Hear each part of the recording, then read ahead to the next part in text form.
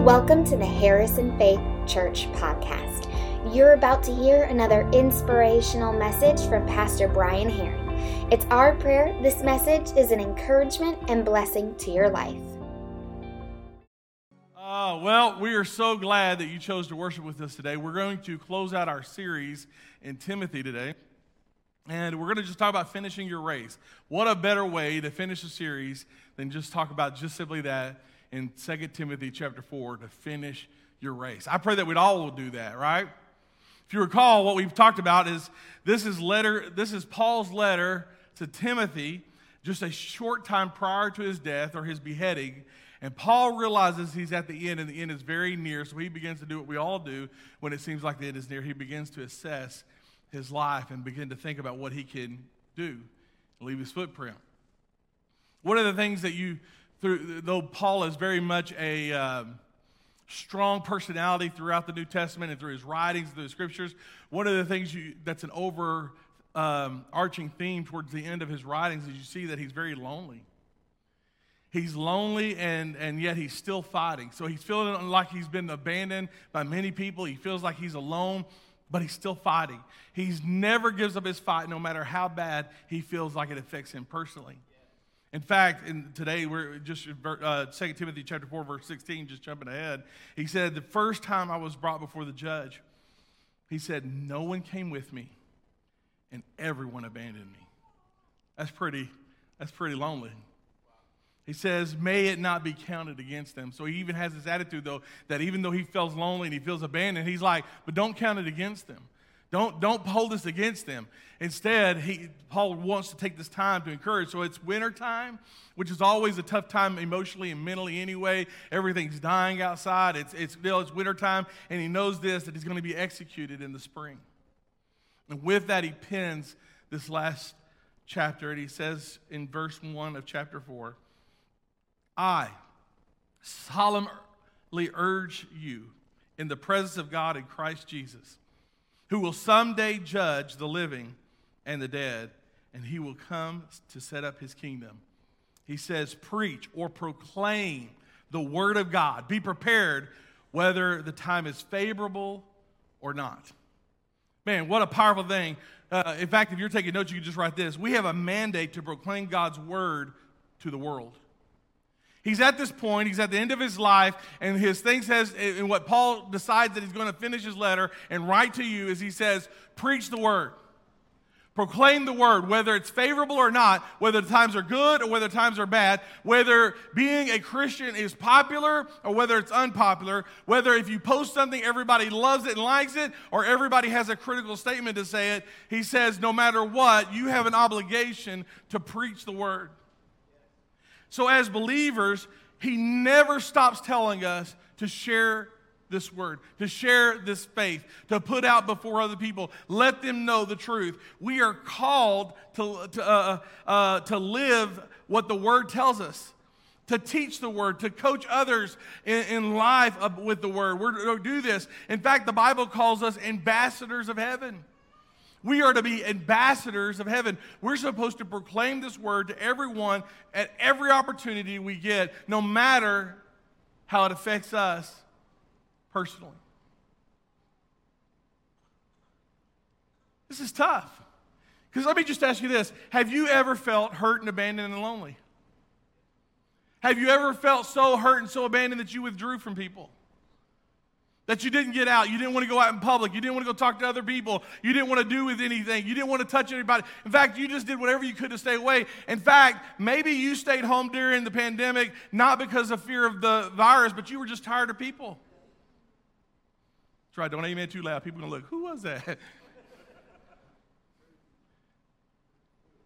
And yet Paul says, no matter what you're going through, what he's going through, it's not a reason to be quiet when it comes to the gospel.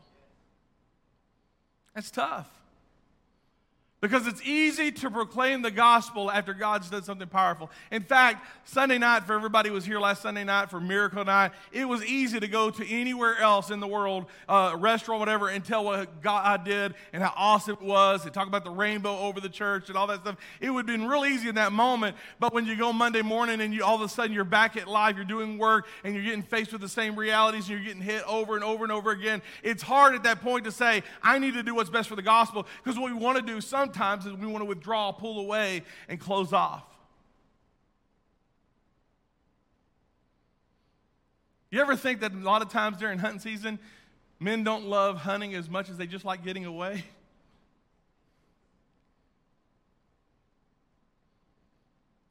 It's tough, it's hard, but it's real. The only way we can truly share it with others when it is who we are, and it's not just what we do. Because when it's who we are, when we're squeezed, when we're crushed, it's what comes out. But when it's not who we are, when we're squeezed and we're crushed, what really is on the inside comes out. It's tough.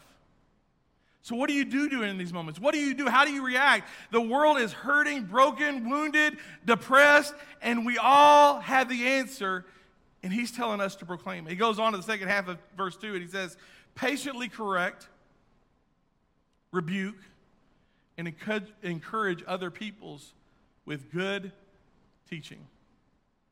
So proclaim this word, whether times are favorable or whether they're bad. Patiently correct, rebuke, and encourage people with the good teaching. Here at Harrison Faith, we believe that the Bible is our guidebook for living, and we believe the Word of God trumps everything. It just does. It trumps any law that's out there. It trumps anything that we're facing with. It is really our guidebook for living. It's not just pick the scriptures you like and don't worry about the ones you don't like. We believe that it's absolutely true, that it was absolutely inspired word. In fact, we know this, that it was God-breathed. There's life in this word. There's never a time that you don't read this word, like I talked last week, but it's not like oxygen to your soul. You get in the word, you read, and it ignites something inside of you and revitalizes you. There's something powerful about when you get into the Word of God. It is life. I saw a video this past week, and I didn't have time to verify it, so we're just going to say I believe it probably could be true. But it was talking about the Word of God. It says that there was a research from the Pew Research, and it said this, that if you read the Bible once or twice a week, there's not a lot of big change. But if you begin to read your Bible 3 times a week, then all of a sudden there's a shift that changes in your personality and how you look at life. And if you read it 4 times a week or more, you're less depressed. You're less likely to drink. You're less likely to do things that are self-harm to your body. There's something about the more you put the word in you, that the less you want to do other things that are harming to your body. It's powerful. Here's what I wish is, as we get into the word more, we would stop giving our opinion about things and start giving people the word of God. Stop giving people our social media opinion. We should ask, what does the Word say? What does the Bible say about this specific situation and this stage in life, and how should we respond? Let the Word, let it lead us. Let it guide us. Let it shape us. Let it mold us in who we're supposed to be. The Word is the foundation of what we do as the church.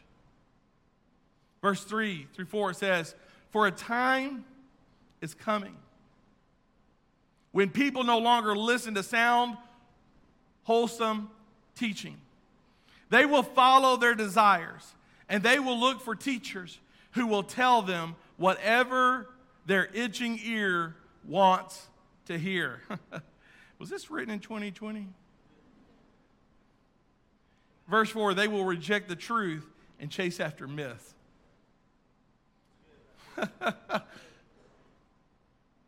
They will reject wholesome teaching, which is what we're seeing.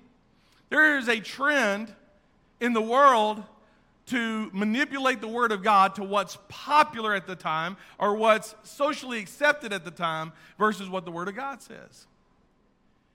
See, we forget this, that morality that's driven by man is constantly changing. But the Word of God never changes. Its standards don't change because the social ideas change. So what was holy in the Scriptures 20 years ago, 40 years ago, 80 years ago, is still wholesome today. It's still true. The Scripture and what it says is true. Now understand the customs of the day have changed, just like the customs of even 10 years have changed. But the standards, the biblical precedents have never changed. But the problem is that there's a social norm right now to adapt whatever's popular and make the Scriptures fit what we want to believe and ignore other ones, and that's dangerous because morality is always changing. But God's Word never changes. So, the time is coming where people will only want to hear the things that they feel or they desire that feed their desires. So here it is. We must choose spiritual growth over comfort. When you are getting into the Word and you're letting the Word be your guidebook and you're letting the Word of God lead you, direct your path in the way you should go, we have got to choose spiritual growth, what God wants to do in me, in my spiritual man, over my comfort level. The Bible is here to make you better, not comfortable. Let that seep in for a moment. The Bible is here to make us better, not comfortable. In fact, when you really start digging into the Word and you really start digging into Scriptures, there ought to be something stirring on the inside of you that makes you begin to feel like there's changes that need to happen. There's something ought to happen inside of you that makes you feel like you need to draw near, because there's this process that we believe, and it's called sanctification, and it's the process of getting closer to God. It means that when I'm first saved, God has made me right, not because I deserve it or that I'm justified by what I've done, but even though I haven't deserved it, He's made me just as though I've never sinned. But there's still things in me. There's still habits in me. There's still flesh in me. So what have I got to do? There's this process that the more I get in and study the Scriptures, the more I grow spiritually, I stop doing those things. That's the process of sanctification, becoming more like Christ and less like the world. So the problem is if I read the Word and I've been serving God for 10 years and never felt like I need to change something, then the problem is I'm not growing spiritually. That's why Paul addresses the Christians and believers at one point, and he says, you're still on milk. Grow up. Are you ever going to start eating steak? Come on now. What's wrong with you? Makes me believe that Paul was not a vegetarian. I think that there's something that ought to be inside of us that the more we grow, the more we change. We don't change because of legalism, where someone points out all your faults according to what they believe. We change because the spiritual growth inside of me is happening that says I've got to do something because what made me happy at one point no longer makes me happy. You see, when I was a child, I played with G.I. Joes. I like G.I. Joe. He was a real American hero. And at the end of every cartoon, it would say, and knowing's half the battle, as they taught me a moral lesson. And I would play with it, but there was a time where those things were foolish to me and babyish to me, so I had to grow on. And I picked up a football. Then I realized I wasn't very good at football. So I went to the stands and I cheered on the football players. And I picked up other things because as I got older, I put down childish things. And so the thing is that there's a problem when we no longer grow and grow closer to God, because it's God who's changing us constantly. As we're getting stronger, we're getting more faith in us, we're reading the Scriptures, and we're growing in our believing, and we're getting stronger spiritually. There should be change that happens, not because someone told me and all these things, although there are biblical precedents we need to live by, but there's other changes I make, not because it's written in Scripture, because God says it's a stumbling block for me. And I've got to remove these stumbling blocks, because even though it may not make Caleb stumble, it makes me stumble. So, it's here to, the Word of God is here to grow us and stretch us. How does He do that? Love your enemies. Well, that's no fun. Love your enemies. Pray for those who spitefully use you. I don't want to do that. Feed the poor. That's inconvenient. Love your wife like Jesus loved the church. But she makes me so mad. Forgive as Jesus forgave you. But he was Jesus. I'm not Jesus yet. Probably never will be. That's not me. Give 10% of your income to the church. What? Some people want us to use grace as a free-for-all to do whatever we want. Now, understand this. We believe in grace. Thank goodness for grace. It's undeserved favor. We don't deserve God's grace by any means. But grace is not an excuse to get away with whatever you want to do. And Paul understood this, and he addressed this in two scriptures. In fact, in Jude chapter 1, the very first part, it says, I say this because ungodly people have wormed their way into your churches, saying that God's marvelous grace allows them to live immoral lives. God's word doesn't contradict itself. God's word would never say that because of his grace you can live an immoral life. He goes on in 1 Peter chapter 2, verse 16, and he says this, for you are free, yet you are God's slaves. So don't use your freedom as an excuse to do evil. Just because I'm free don't mean I get to do whatever I want. Even though grace covers a multitude of sin, I have, as a believer, as I grow and as I get stronger, have to be accountable.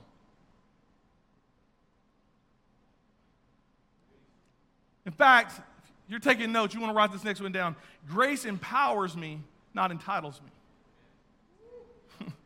Grace empowers me to live a life that I am undeserving of and not worthy of. It doesn't entitle me to do whatever I want.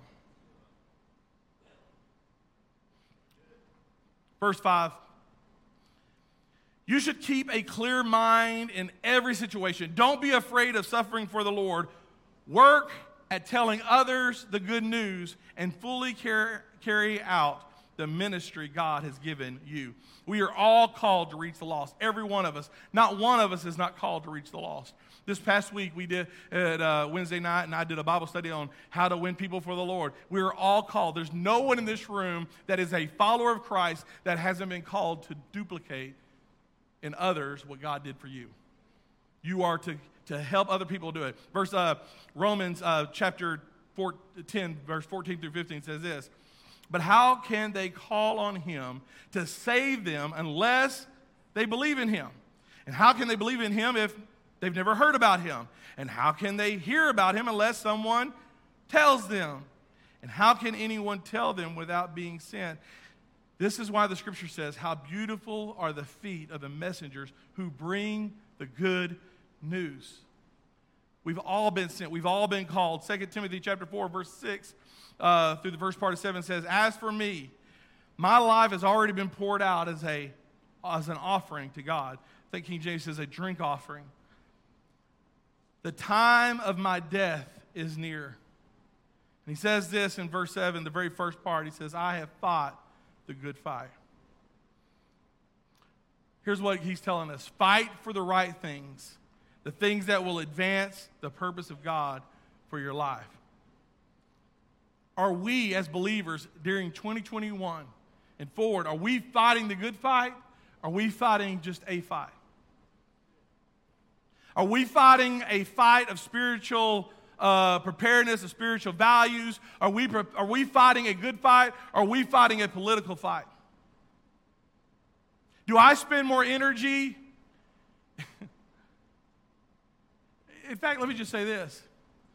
I believe in praying for our nations. In fact, that's biblical. Pray for your nation. I'm for that. I believe that we should pray for the morality and the soul and the spirituality of our nations. I believe that's scriptural. All of that.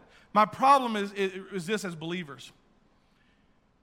When we are more concerned about political injustice than we are about people being unsaved, there's a problem with us as believers.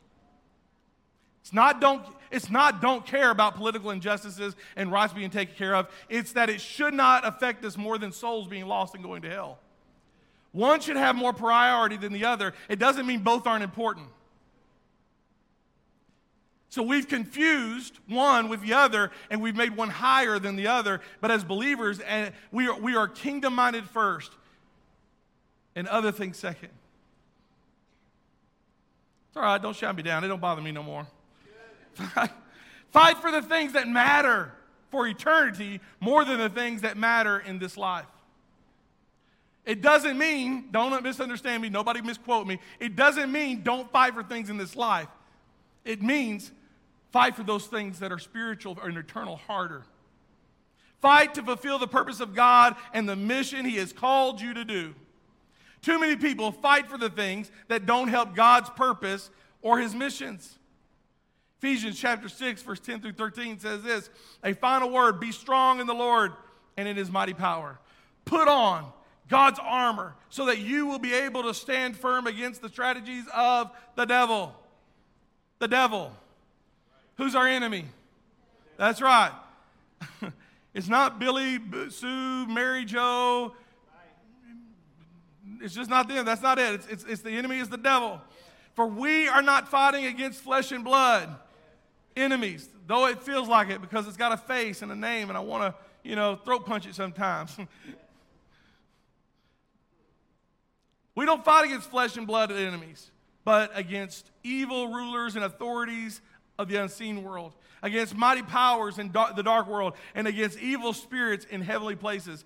The only way we can be defeated is by quitting and giving up. So keep fighting. It's by giving up. Have you ever felt like giving up? I have. You ever feel like just quitting and just walking away and starting something new? At some point, you either have or you will, because not everything's going to go according to what you hoped and what you planned. But don't quit. Keep fighting. It's hard. Keep fighting. Verse 13 says, therefore, put on every piece of God's armor, not just some, so that you will be able to resist the enemy in the time of evil. Then after the battle, you will still be standing firm. I'd pray that we'd go to our knees before we go to our computer or our phones and type on social media. I pray that we would pray over a situation before we gossip about a situation. I would pray that we would learn to get on our face before God before we put our face in someone else's. I would hope that there's ought to be something inside of us as spiritual beings and spiritual citizens of heaven that ought to be inside of us, that we would go to God on these situations before we go somewhere else. Because I want to act out of obedience to what God is telling me, not out of emotional distress.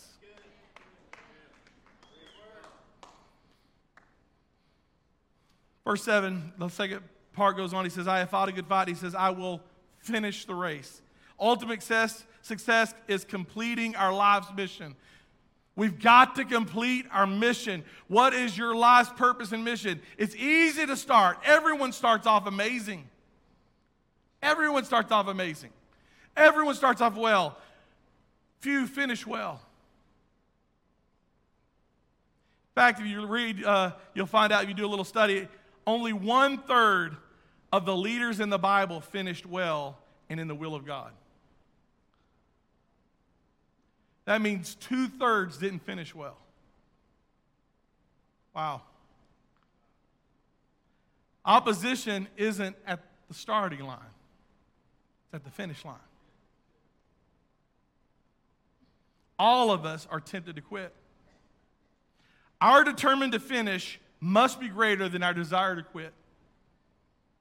Somebody needs to write that, put it in your car, put it on your mirror in the morning, but you need to hear it because some of us are struggling. And you need to remember that our determination to finish must be greater than our desire to quit. Avoid distractions that keep you from finishing what God's called you. Don't give up.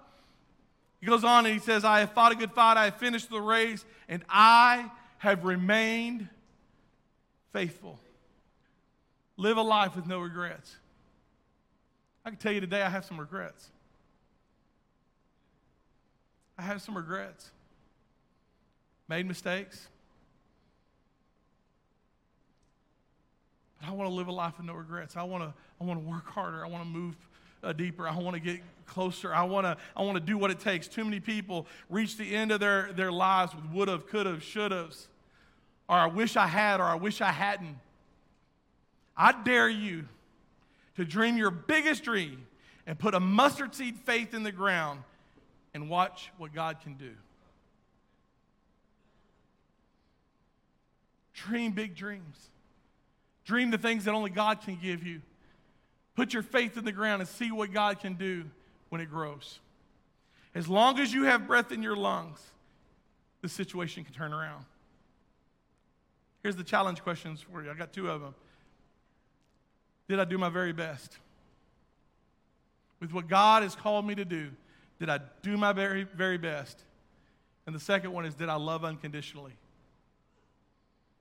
Did I love unconditionally, or did I put conditions? I loved until they, boom. I loved until they said that, did that, spoke that. Did I love unconditionally?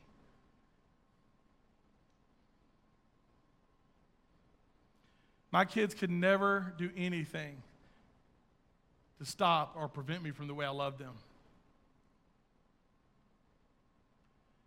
The only thing they can do is affect how proud I am of them. But they can never stop me from loving them. No regrets at the finish line. Don't quit early. Don't finish your race. Don't get tired. Don't throw up your hands and quit. Keep the faith. Keep going. Verse 8, it says, and now the prize awaits me. The crown of righteousness, which the Lord, the righteous judge, will give me on the day of his return. And the prize is not just for me, but for all who eagerly work and look forward to his appearing. Keep your eye on the prize that drives us through the pain of today. Keep my eye upon the prize. Keep my eye on what he called me to do. Keep my eye on what he wants me to do. Because I'm running a race and I've got to finish strong. Hebrews chapter 12, verse 1 through 2 says, therefore, since we are surrounded by such a huge crowd of witnesses to the life of faith, let us strip off every weight that slows us down, especially the sin that so easily trips us up. And let us run with endurance the race that God has set before us. We do this by keeping our eyes upon Jesus, the champion who initiates and perfects our faith. Because of the joy awaiting him, he endured the cross, disregarding its own shame. He is seated at the place of honor beside God's throne. Philippians 3:14, it says, I press on to reach the end of the race, to receive the heavenly prize for which God, through Christ Jesus, is calling us. We all stand in here today. We close out. Here's what I want to know. Are you struggling? Are you struggling to finish? Are you struggling? Do you feel like giving up? Do you feel like quitting?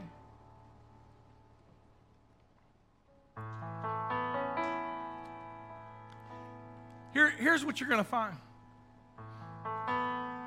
Some of us are so close to quitting that I believe that if you would just allow yourself a moment to step out and say, God, I'm moving towards you today. I'm not going to quit. You're going to experience something that some of you have never experienced, and that's the feeling of unconditional love. The kind of love that says, even though you've messed up, even though you may have done things you brought on yourself, maybe it's nothing you did. Maybe it's something that just happened. You're in bad circumstances. You're in bad situations. The rug's been pulled out from underneath you. Here's what I believe. You just say, God, I'm trusting you this morning. Today I'm stepping out. And as you do and you come to this front, I'm believing this. Not only will altar workers meet you at the front, but I believe that God's going to flood you with an overwhelming feeling of unconditional love. God's got something so great in store for you, but you can't give up. You can't give up. You may want to give up. You may feel like you're tripped up. You may feel like you're going to fall down. You may feel like there's no hope. You may feel like you're at the end of your rope, but that's when God does his best work. We quote it often, but we don't really take it in personally, and that's this, that it's in our weakness He makes us strong. That as long as we're strong enough to say that we can do all this and we're going to make it through this and I've got a plan, all of a sudden we're going to realize there's nothing we can do to fix it and we're going to fall on our face. But there's something powerful when you really are and you realize I'm weak, there's nothing I can do. I'm at my end. And he reaches his hands around you and makes you feel his love, and he steps in right at the right time. There's something so powerful about it. I'm going to ask our altar workers to come to the front at this time, and I'm going to pray over you. And at the end, I'm going to invite you to come. And when I invite you to come, I'm going to ask you not to hesitate. I'm going to ask you to just do a step of faith. In fact, don't look and see if anybody else is coming. Just begin to step out. Be bold, even if you have to close your eyes on the first 2 steps just to get brave enough to do it. And then make your way up. And you can kneel, you can pray with a prayer worker, but I promise you, you won't regret it. Father, I pray from everybody from the front to the balcony and those watching online. God, that feel like they're at the end of their rope and they want to give up. They're so frustrated. They're so hurt. It feels like all is lost. They have nowhere else to go. God, that today that would be a time of refreshing.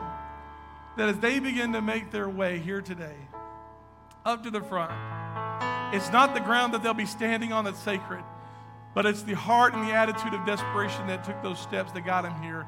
That you're going to meet them, you're going to surround them, you're going to encourage them, you're going to make them feel the love that they can't feel on their own. You're going to give them hope. You're going to give them what they need to move forward. God, I believe in it today because, Lord, today there are some people in here today that are desperate. They're struggling. So today we give it to you. In Jesus' name, amen. If that's you, these altars are open. I want you to find your way. The worship team's going to play. It won't be awkward. Just begin to make your way to the front. Meet Jesus up here. Meet Jesus up here. He's going to meet you right in the center where you are. Begin it. Many have already making their way. As the worship team comes, don't hesitate. Begin to find your way right now.